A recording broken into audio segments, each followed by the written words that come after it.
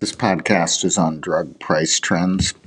Continuing with our reporting on a number of articles relating to prescription drugs carried in the current issue of the Journal of the American Medical Association, one study related to drug prices and their tendency to get higher over time. The authors used data from 2007 to 2018 for branded products from publicly held drug manufacturers.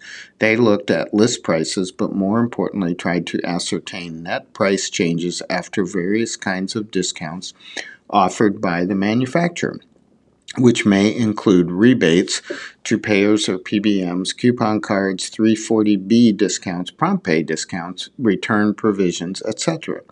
Branded products from public companies account for about 90% of all U.S. branded drug sales. List and net prices were adjusted over time by the CPI. 602 products were included in the final analysis. Across the study period, list prices increased by 159% or 9.1% per year. That might be a little faster than inflation. Oh, wait, that is actually after inflation is accounted for. Net prices increased by 60% or 4.5% per year. From 2012 to 2014, net prices increased relatively rapidly, but they have been more stable since 2015, reflecting the likelihood that list prices are being raised just enough to cover additional discounts.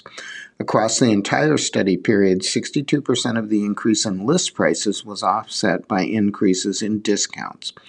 Medicaid discounts increased from 40% in 2007 to 76% in 2018. For other payers, the discount went from 23% of list price to 51%.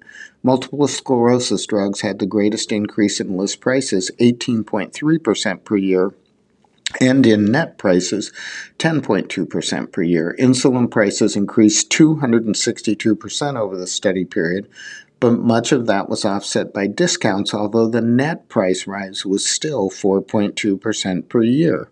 Another interesting example is anti-neoplastic agents, which had the lowest list price rise at 4.4% per year, but also had the lowest discounts, so that the net price growth was still 2.9% per year.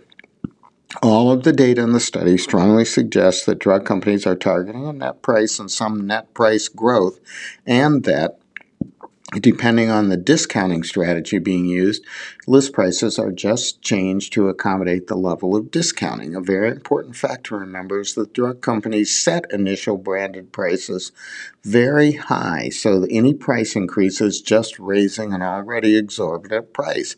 And contrary to the behavior of many products, the drug companies give purchasers no benefit of expected cost reductions in making the drugs, reductions that should come from volume manufacturing and from efficiencies gained from manufacturing experience.